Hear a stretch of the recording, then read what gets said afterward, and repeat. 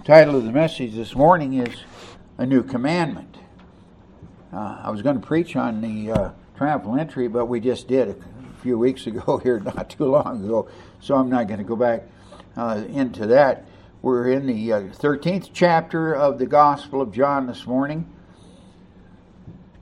And I want to begin reading with verse number 31. If you'll all stand, please, for the reading of the Word of God. I'm going to read through the end of the chapter, verse number 38.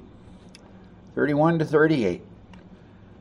When he had gone out, that is Judas Iscariot, he received the morsel of bread there, according to verse number 30, and he immediately went out.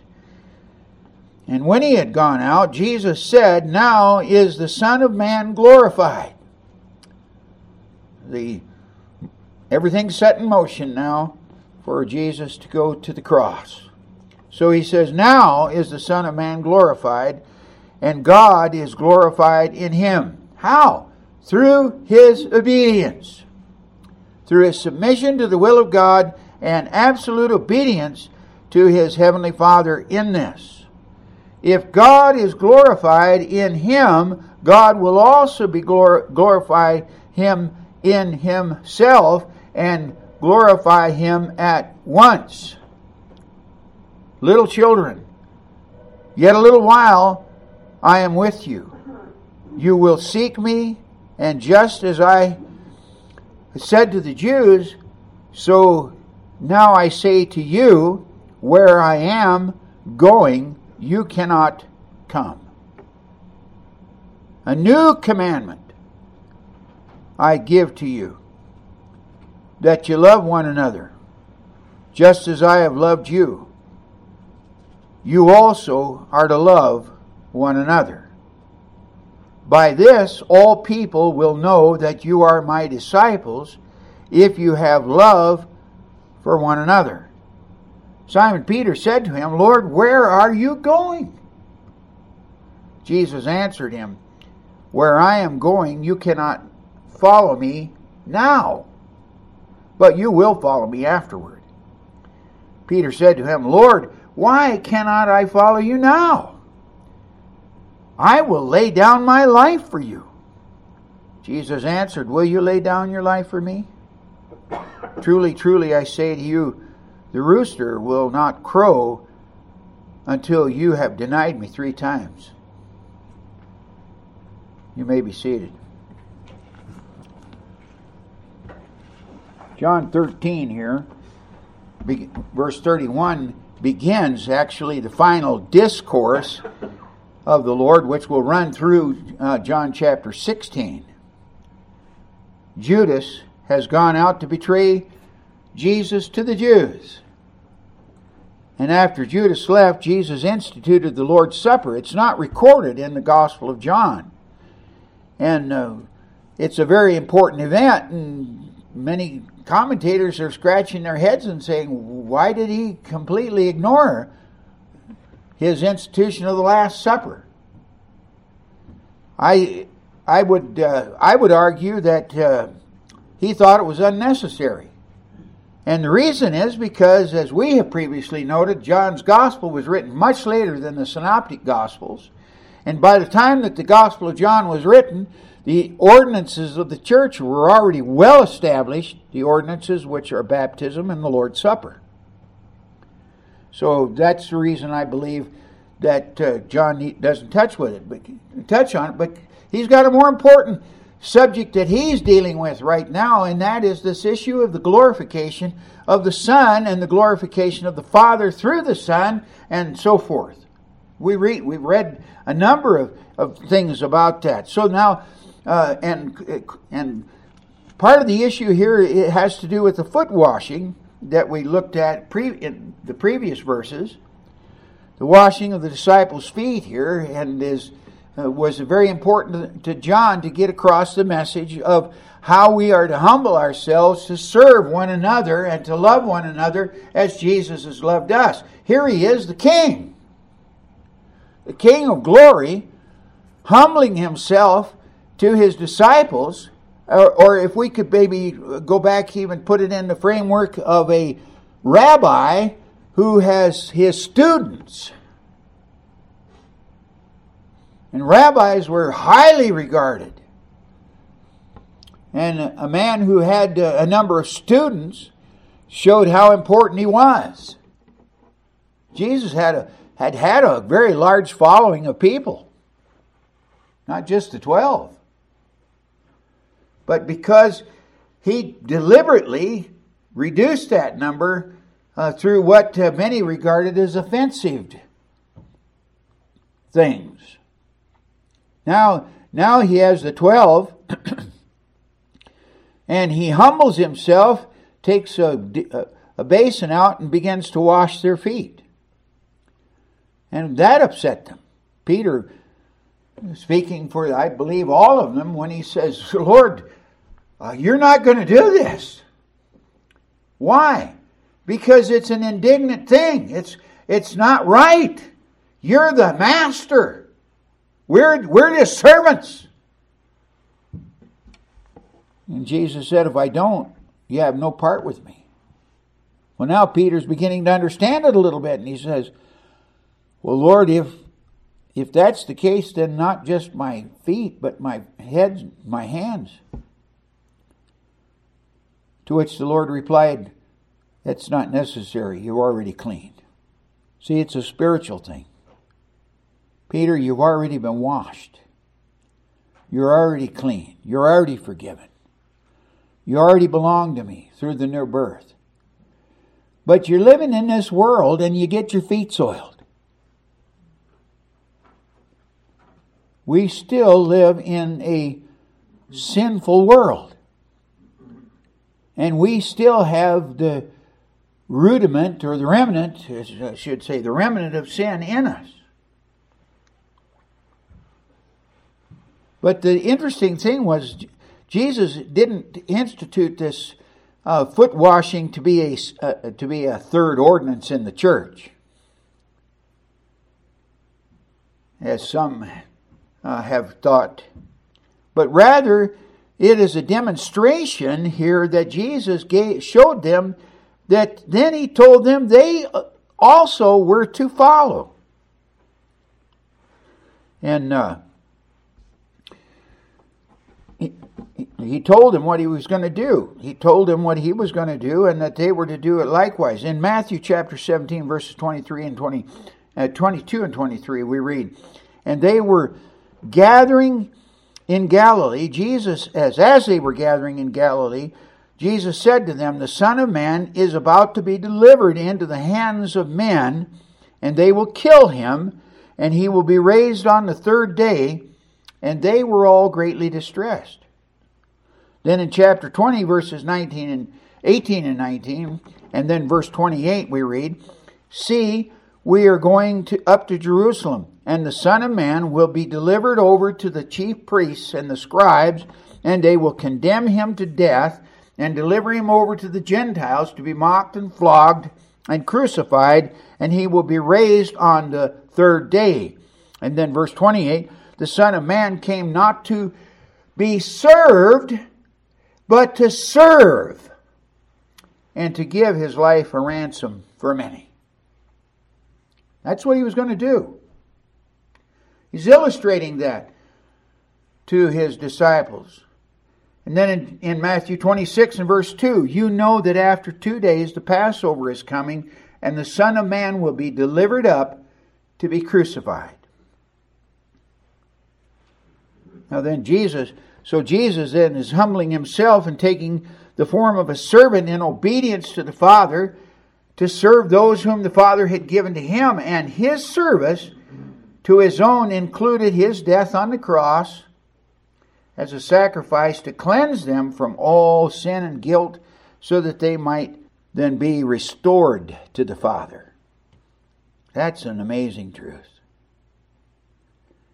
And this is how Jesus loved them. He said he loved them there in the first verse. He loved his own, and he loved them to the end. How did he love them to the end? By following completely through with the Father's will that he should give himself as a sacrifice for them. And it is this humbling, self-sacrificial service that forms the pattern that Jesus is now giving to his disciples. verses 14 and 15. It's not washing feet, but loving one another, according to the new commandment, which he instituted. A new commandment, he said in verses 34 and 35, that you love one another just as I have loved you, you also are to love one another. And by this all people will know that you are my disciples if you have love one for another. Let me ask you a question. If you were brought before a tribunal or a judge, court of law, and accused of being a Christian, would they have evidence to convict you? American Christians are so self-serving, they can't even begin to understand what self-sacrifice is about. We love our comfort, we love our convenience, and we think if we throw a nickel in the jar, we're being sacrificial. And that nothing could be further from the truth. By this shall all men know that you're my disciples, by the love you have one for another. Is there enough evidence in your life to convict you? Well, let's look at it. What does it mean?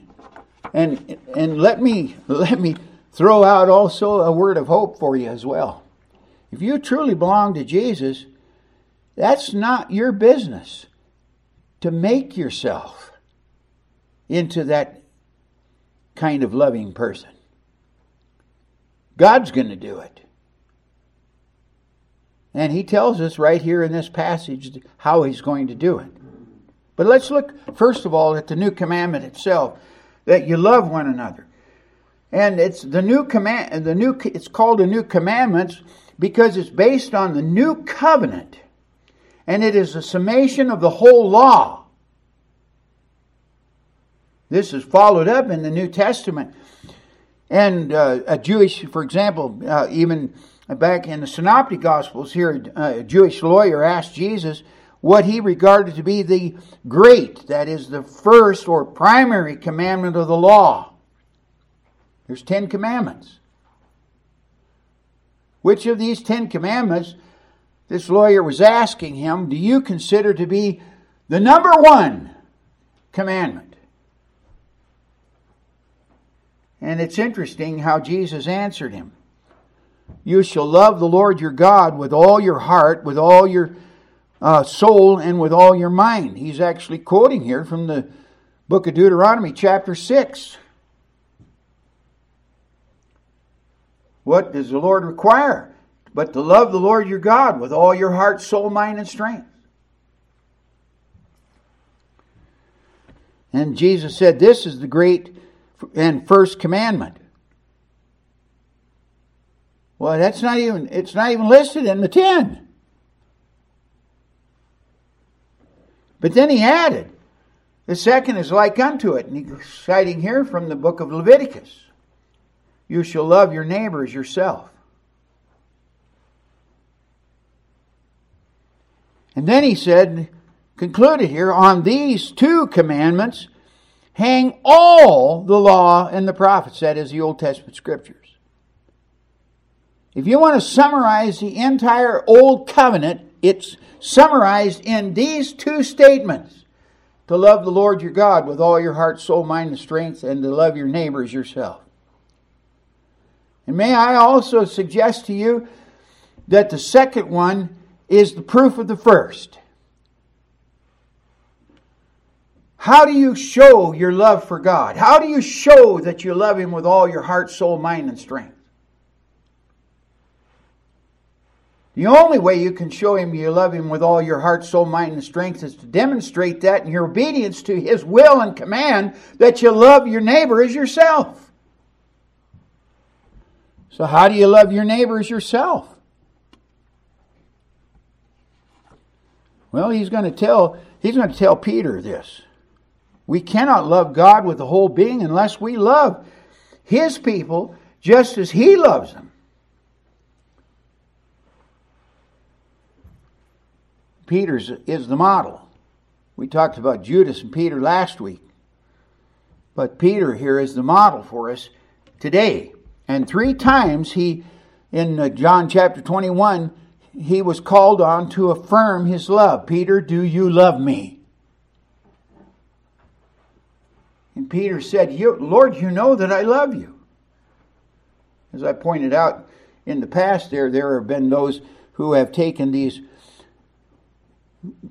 2 words in the Greek, agape and phileo, and have tried to argue that agape is a superior love and phileo is a less, and there may be some truth to that, I don't know, but actually it has really nothing to do with this issue.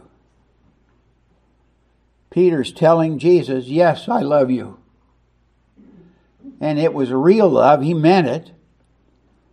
It was not artificial. It was out of his heart. And 3 times Jesus commands him to affirm this. Because why? He denied the Lord 3 times. And 3 times he affirms it. And on the last time he's really grieved because the Lord asked him, do you love me?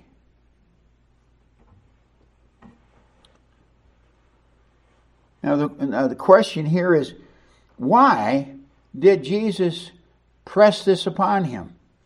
And I would argue that Jesus' response here to each of these affirmations of love was also met with a charge. He told Peter to feed my lambs, tend my sheep, feed my sheep. Peter's the fisherman. But now he's going to be a shepherd.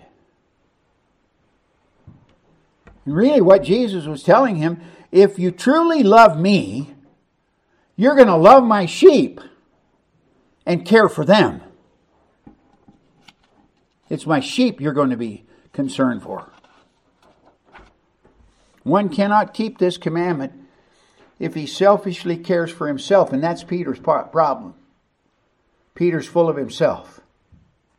Paul plainly exhorted the saints in Philippians chapter 2, verses 3 and 4.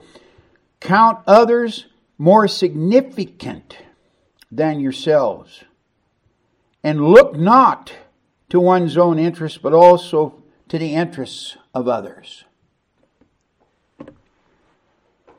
And he must, like Peter, or like Jesus, empty himself. That is, Peter must empty himself of self totally in order to serve God for the benefit of others.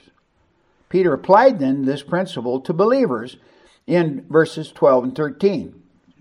Verses 3 and 4, he says, don't look out for your own interests, but also for the interests of others. Count others more significant than yourselves. You say, how can I do this? Well, he tells us. Therefore, my beloved, as you have always obeyed. So now, not only as in my presence, we're real good at that. The boss is around, man, we work like there was no tomorrow. And then the boss is gone, we suddenly are chit-chatting, loafing. Paul says, not in my presence only, but now much more in my absence. And then listen to this, work out your own salvation with fear and trembling. Well, wait a minute, Paul, you got that all wrong. We don't work for our salvation. It's all of grace. Yes, it is. It's grace that enables the working. Grace doesn't replace working. Grace enables working. You work yourself, you'll never get anywhere. If the grace of God enables you, then you will please God. And this is what Paul is telling us right here. Work out your own salvation. How? With fear and trembling. I want to do God's will. And I know that in me is no good thing. And how to perform that which is good, I don't find. I struggle and try and it's hard.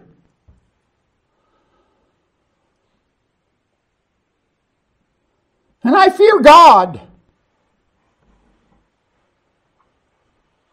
I really fear meeting the Lord Jesus Christ. Lest I have been self-deceived. And so should you. Fear and trembling. But wait a minute, here's the good news. It is God who works in you, both to will and to do of His good pleasure.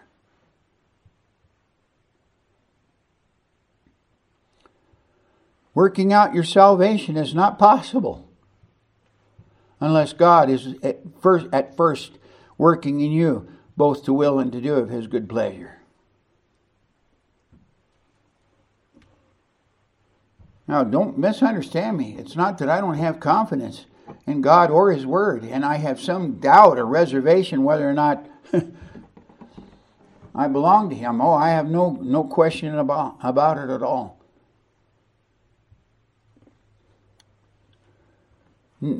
That takes us to the book of Hebrews. Ron mentioned Hebrews there in his talk at the table, but in Hebrews chapter 10, we read of the Levitical priests. Did you know you're a priest? We're in the new kingdom right now. We're in the kingdom. When Jesus came, He said the kingdom of God is at hand. It's not some future thing way off in the distance somewhere. It's here, not right now. The kingdom of God is on earth right now. And we are priests. We're king priests. Kings and priests. Wow. What a privilege. Are we even using that privilege? See, that's the question. But we're king priests. So, we're told here in Leviticus chapter 10. I think I skipped a point here. Love is selfless devotion to Christ and His purpose, not feelings and warm relationships. It is necessary to fulfill the Father's goal of bringing a redeemed people back to Himself and into His presence. In other words, what's your job on earth? It's to be a witness for Jesus Christ. And it is to live in such a way that people will see that you belong to Him. And they will take notice of that. And you will be able to point them to Jesus. And as I said, Hebrews addresses this goal by entering into what is referred to as entering into the veil. The veil is the thing that separated the holy place from the most holy. Nobody was allowed behind that veil. That was where the presence of God was. And if you went behind that veil, that was it. You were dead. The high priest, once a year, could enter in behind that veil to sprinkle the blood on the mercy seat and gain atonement for the nation. When the high priest went in behind that veil, they actually tied a cord around his ankle so that if he should go in there and displease the Lord in any of his function of carrying out the ministry there, sprinkling the blood, and God should kill him behind the veil, they could drag his body out without having to go in to get it. Think about that.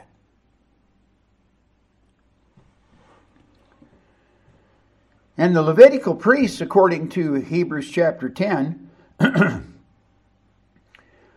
offered daily, repeatedly, the same sacrifices that pictured Christ, but never themselves could in themselves take away sins. Christ, however, the Scripture tells us, offered for all time a single sacrifice for sins, after which then he sat down at the right hand of God, not to do it ever again. It means not like the Levitical priests having to offer daily. He just offered a single sacrifice, perfected for all time, than those who are being sanctified. See, so Hebrews here explains the results. And citing the Old Testament, a new covenant then has been established in which God's laws are written in the hearts and minds of His people, and their sins fully forgiven. And thus we read in chapter 10, verses 19 and 20, "Therefore, brothers, since we have confidence to enter the holy place by the blood of Jesus, by a new and living way that He opened for us through the curtain, that is, through His flesh. And since we have a great high priest over the house of God, let us draw near with a true heart in full assurance of faith, with our hearts sprinkled clean from an evil conscience and our bodies washed with pure water." He's talking about priestly function here. Do you understand here what Paul is telling us in Hebrews? What the high priest feared in entering behind that veil on that one time in the year when he sprinkled the blood on the mercy seat, you don't have to fear at all. You have free access. You can go behind that veil anytime, right into the presence of God. And you're to do so boldly, because Jesus' blood has provided for you the perfect sacrifice for you to enter in.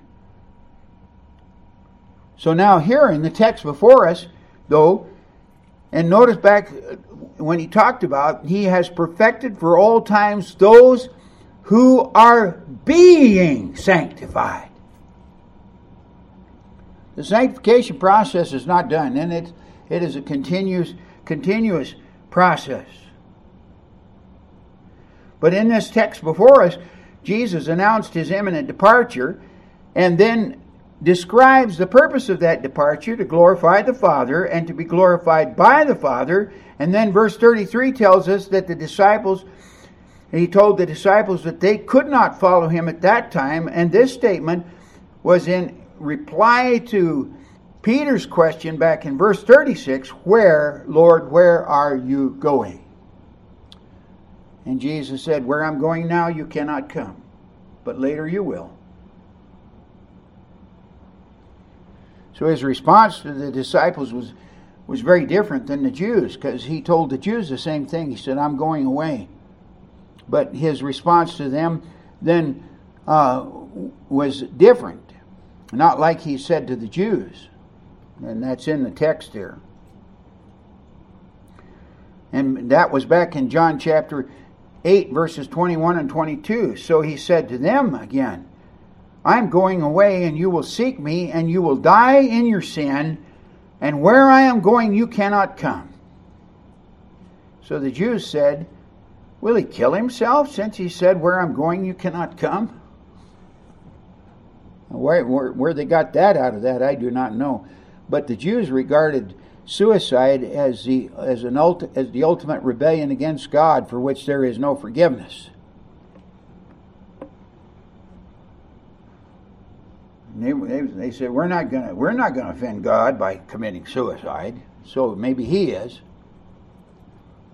They despised and rejected Him.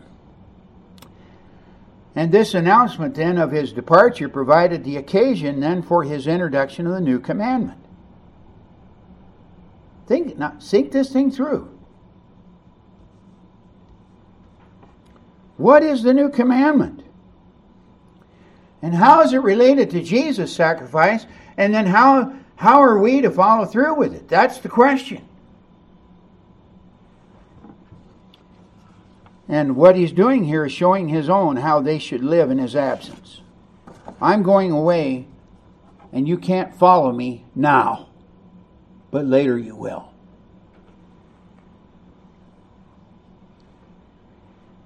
So it's this new commandment. So that brings us into the second thing here, the new commandment, its purpose. Notice that in verses 31 to 34 here, but it's summed up in this. As I have loved you, you are to love one another. As I have loved you, you are to love one another. Christ evidenced then the old covenant here is moving forward. It's being fulfilled, it's being completed in the new covenant. Now is the Son of Man glorified, and God is glorified in him. And this is why John argued that this commandment was not a new one, but an old one. 1 John chapter 1, verses 7 and 8. We looked at that last week. I'm giving you a new commandment, yet it's not a new commandment, but an old one. Yeah, it is old. It was given on Mount Sinai. And repeated in the Old Covenant. And Jesus glorified the Father by making it possible for the people of God to obey that commandment. Jesus glorified the Father by becoming the true Israel and then enabling his fathers to do what the Old Covenant people failed so miserably to do. Remember again, Philippians 2, work out your own salvation. That's Old Covenant. Work out your own salvation with fear and trembling. But now it's possible because God is at work in us both to will and to do of his good pleasure. The Old Covenant wasn't thrown out for the New Covenant. The Old Covenant was fulfilled in the New Covenant. In Christ. And then through Christ in his people. Christ glorified the Father by becoming the true Israel and then enabling his followers to do what the Old Covenant people failed to do so miserably. So the question is, how is God to be glorified? And the answer is very simple. God is glorified by Jesus' full submission to the will of the Father. Further, in Christ, his followers will glorify God by their obedience to his will, which he enables them because of his sacrifice. So how does one love another in the will of God?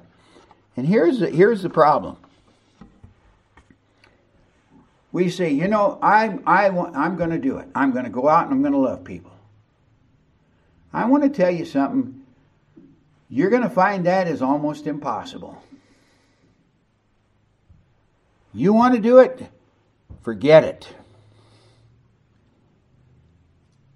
For one thing, people aren't lovable. I don't care who they are.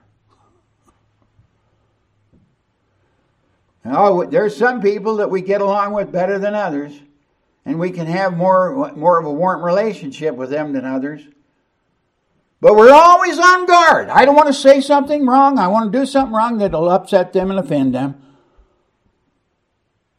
Or maybe you're one who says, I don't care whether I offend them or not. And then you do. You offend them and they're offended. And then the relationship is broken again. And there are some people that just cannot live without being offended.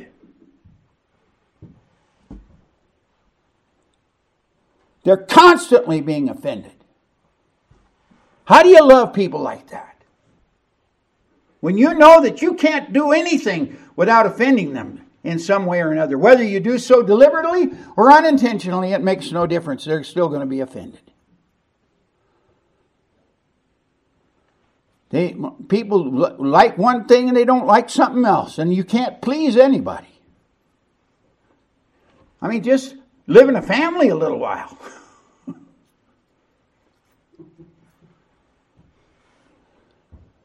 What I'm talking about.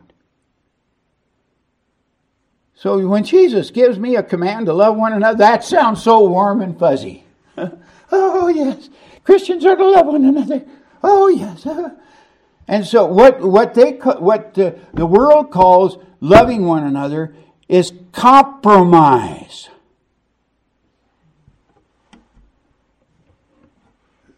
You just do what you just try to please them. You break your back trying to please them, and then you go crazy trying to do that. How in the world can you please everybody? You can compromise all of your convictions, and you'll never please them. We've got the church today trying to compromise with the world and bringing all the world right into the church here. Yeah, well, but we know we know you're an offense to God, but we're going to love you anyway. Huh? See, here's the problem. Well, let me explain it, and then we'll see it illustrated here in the life of Peter. So hang on. What does love one another in the will of God mean? The Old Testament teaches the primary duty of all humans made in the image of God is, as we have noted in the introduction, to love the Lord with all the heart, with all the soul, with all the mind, with all the strength. In other words, they are to love God with their whole being. The problem with fallen humans is that they naturally love themselves first.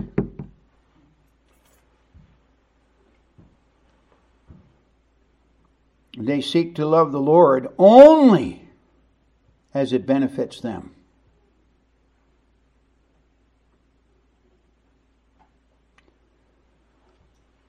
I'll love the Lord as long as it benefits me.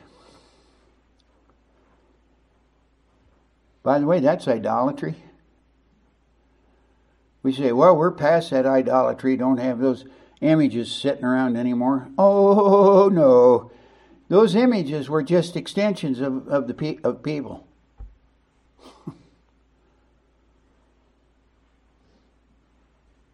They're just extensions of people. So what we've done is we've gotten rid of the images, and we've just gone to the original source ourselves. We're our own idols. A.W. Tozer eloquently expressed this truth here, the problem of love. He asks the question, what hinders us?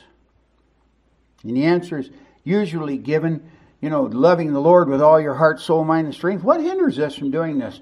And the answer is usually given that we are simply cold. We don't have a warmth in our hearts. We got to get some evangelist in here to warm us up, to fire us up, get us all warm again. Then maybe we'll love the Lord like we're supposed to. But that doesn't explain it. According to Tozer here, there is something more serious than coldness of heart, something that may be back of that coldness and be the cause of its existence. What is it? What is it? What but the presence of a veil in our hearts? We've got a veil. I'm going to add to Tozer here. The veil isn't to separate us from the God. It's to separate God from us.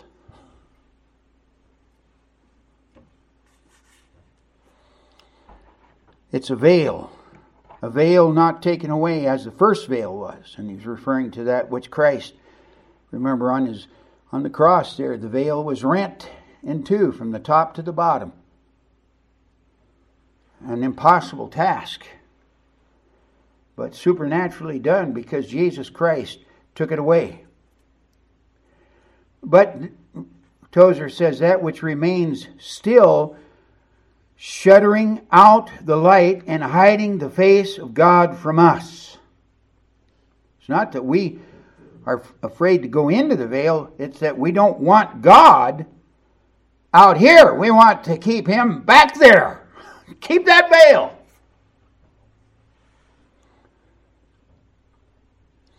It is the veil of our fleshly fallen nature living on unjudged within us, uncrucified and unrepudiated.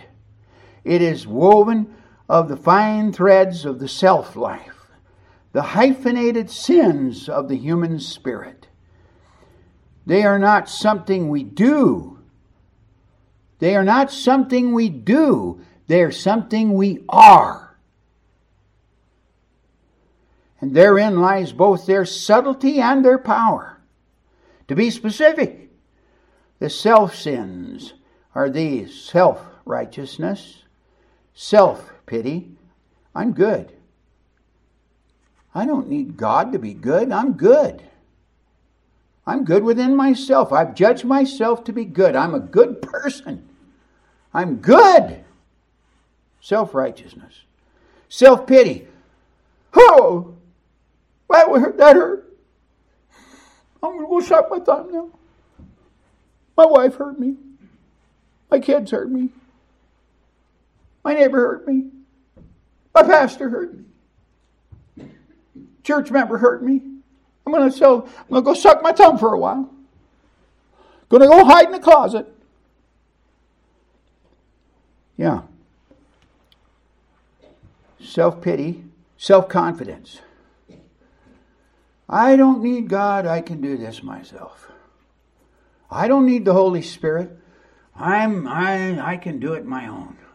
I have confidence in my ability to live my life to the glory of God. Self-sufficiency. I don't need the Bible. I don't need the Spirit. I'm a Christian. I'm a good person. Self-admiration. Yeah. And everybody ought to know it. I am a good person. And you better see it too. Self-admiration, see? Then self-love, which is the root of it. And a host of others like them, he says. And this is In the Pursuit of God. I would recommend the book. Christ then provided his followers with an example of selfless giving of himself for others. And Jesus told the disciples to love one another just as I have loved you. Just as I have loved you. How did he do it?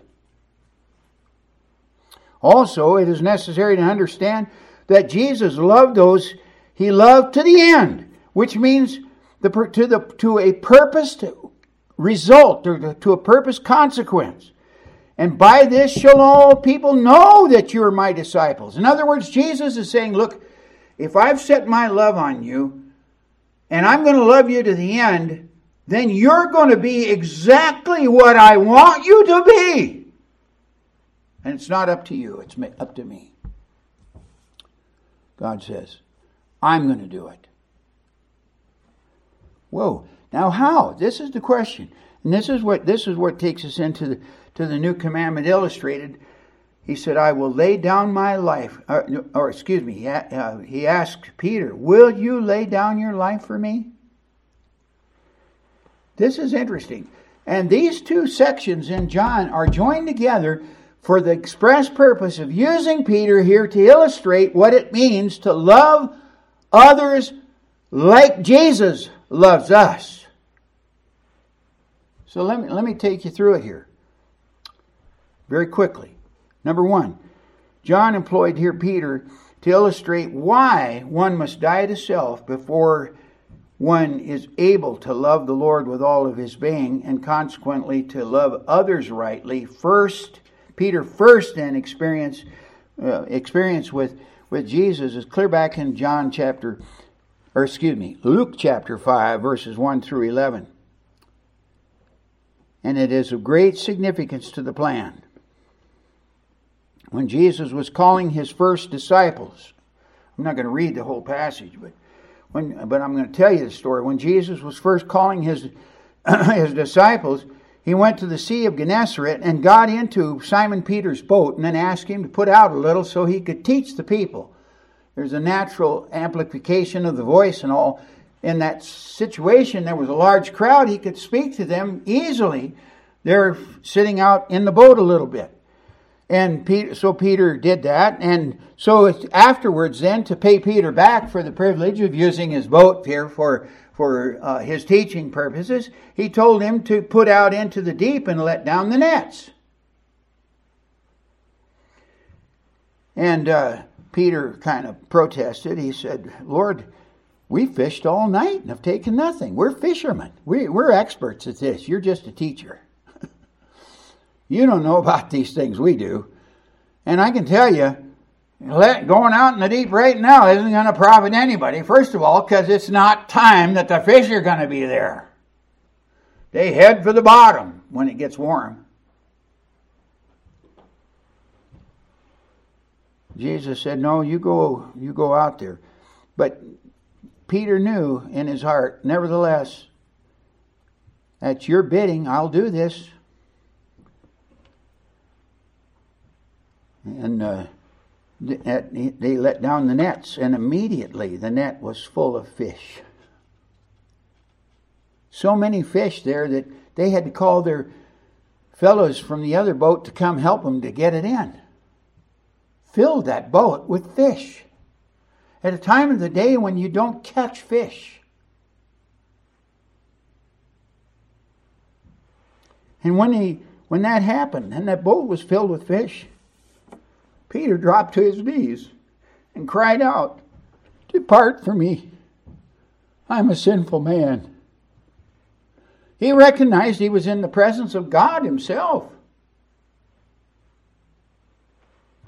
"I'm a sinful man, O Lord." And Jesus' response to Simon was, "Don't be afraid. From now on, you'll be catching men." You hear that? He told him right here at the beginning. Yeah, you're a fisherman. You might be a good one. But your fishing days are over. From now on, you're going to be catching men. And what is the response? It says, and when they brought their boats to land, they left everything and followed him. That's all Jesus wants. He said, just follow me. You leave everything and follow me. What does that mean? It's just exactly what it says. Only when Peter's self-life was destroyed in the humiliation that followed his denial of Christ was the Lord able to build that true humility and submission into his life. Do you hear that? In order for Peter to be that person that Jesus said in the beginning, you're going to be now a fisher of men. For Peter to be the fisher of men, he had to die to himself. That's the process of sanctification. And Peter, on that night, and that very night here that Jesus said this to him. See, notice what he said, Lord, why can't I follow you now? I'll lay down my life for you. Boy, what arrogance, what self-confidence. He thought he was the big shot. Jesus said, no, Peter, I hate to tell you this, but Peter has to die. His self-confidence has to die before you'll be able to follow me. And I'm going to tell you, will you lay down your life for me? You think you're so hot? What happened there in the garden? Man, he whips out his sword and starts whacking off ears. I'm gonna serve Jesus. Put that sword away. You don't savor the things that be of God.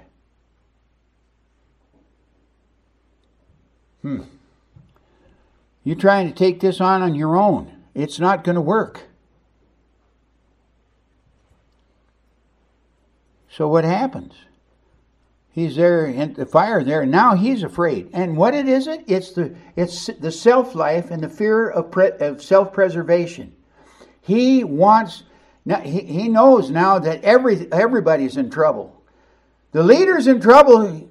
He's going to trial and probably crucified. And now his disciples are also going to be caught. So, hey, I know you. You're one of his disciples. No. I don't know the man. Your speech betrays you. You're a Galilean. I don't know the man. Cuss. Throw in a few swear words there. That'll throw him off. And finally the last one. Man, he said, I do not know what you are talking about. That's a lie. He lied. And immediately, while he was speaking, the rooster crowed. And I love what Luke says there in chapter 22, verse 62. He turned, the Lord turned. He was being led out of that before the Sanhedrin. He was going to be led over to Pilate. And while they're leaving there, they've got him bound. The Lord turned and looked at him. And he wept bitterly. Peter died to himself that night. Said, I can't do it. I'll never do it. And now I've just betrayed my Lord.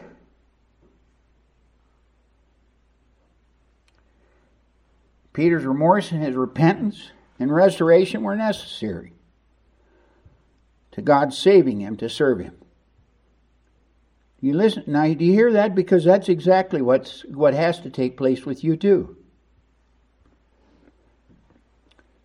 You have to die to self, and God will use different means to bring people to die to themselves. But I want to tell you something. When Jesus says he loves us to the end, he means exactly what he says, and he will accomplish in you what he purposed in his sacrifice to accomplish in you, and it will be done if you belong to him.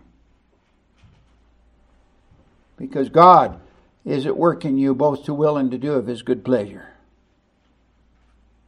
Doesn't mean we don't still have the flesh and we don't fight the flesh and we don't have this. And so there's remorse and repentance always going on, and restoration is always going on. And it's necessary to God's saving a people to serve him. What Peter experienced, all Christ's own will experience, and none will die to self on his own. You can't say, well, okay, I'm going to die to myself and I'm going to love people like Jesus wants me to love them. It won't work.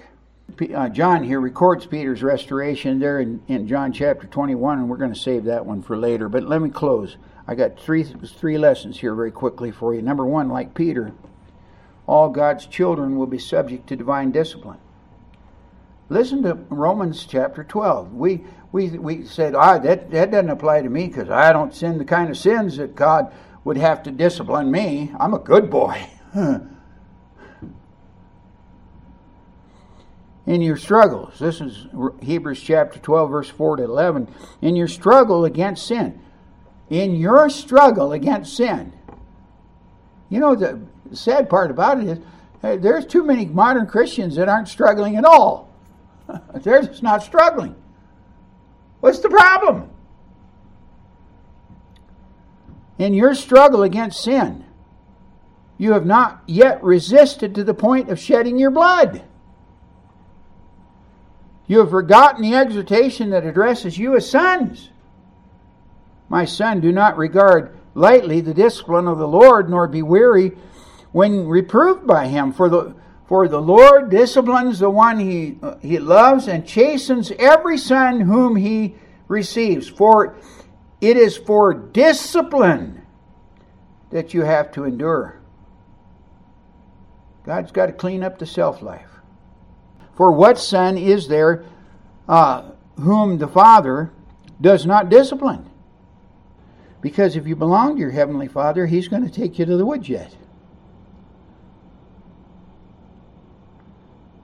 And if you're without the discipline of a father, this father, which all sons endure, then are you illegitimate and not sons? You're illegitimate children and not sons. Besides this, we have had earthly fathers who disciplined us, and we respected them. Feared them. We feared them. I feared my father. I respected him. I loved him, but I feared him. Shall we not much more be subject to the Father of spirits and live? For they disciplined us for a short time, and it seemed as it seemed best to them. But He disciplines us for our good, that we may share His holiness.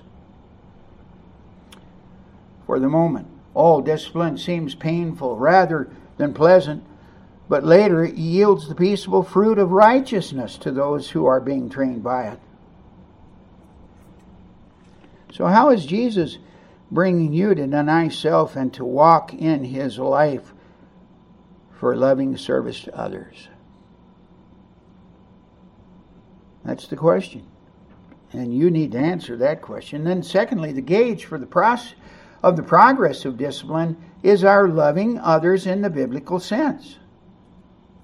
See, this is what should characterize the church. Is a love for each other that's such that I'm willing to lay down my life for you. What can I do for you? To selflessly give myself for you. And then thirdly, loving service in Christ is really the core of the Christian life. I have here 16 references. I'm going to just read them real quickly, and I know I've gone a little longer than I normally would. But I'm going to share these with you. John, this is later now, John 15, verse 12. This is my commandment, that you love one another as I have loved you. John 15, 17. These things I command you, that you love one another. Romans 12, verse 10.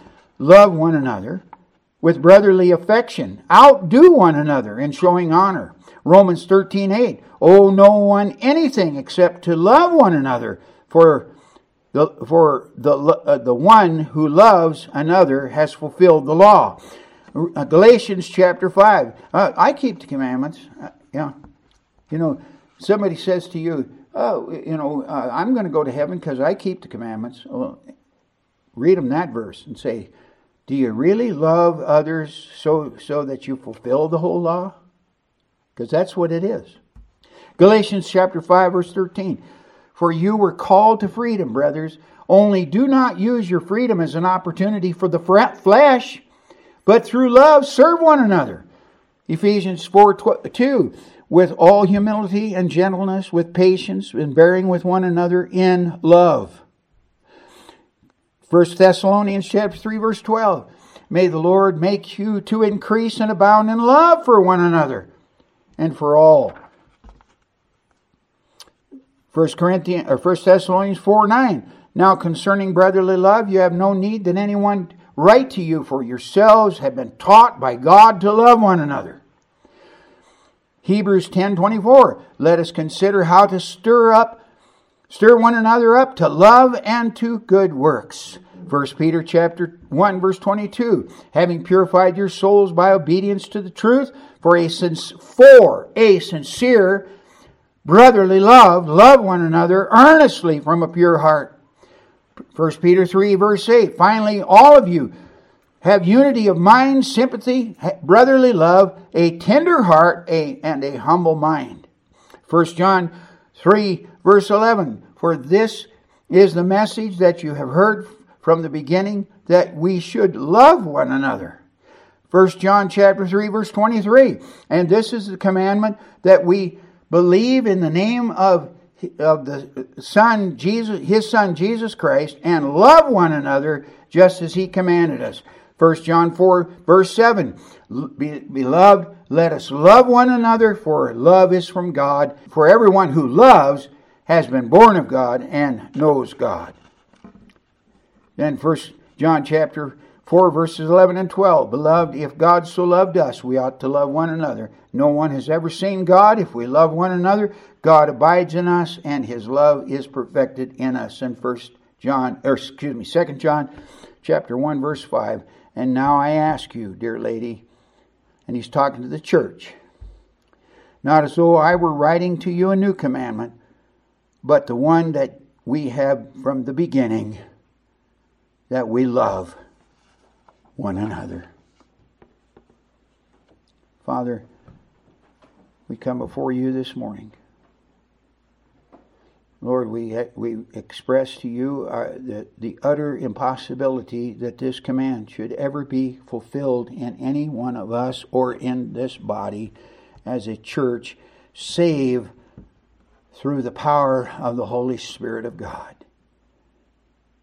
Lord, I pray, as with Peter, take us through the process.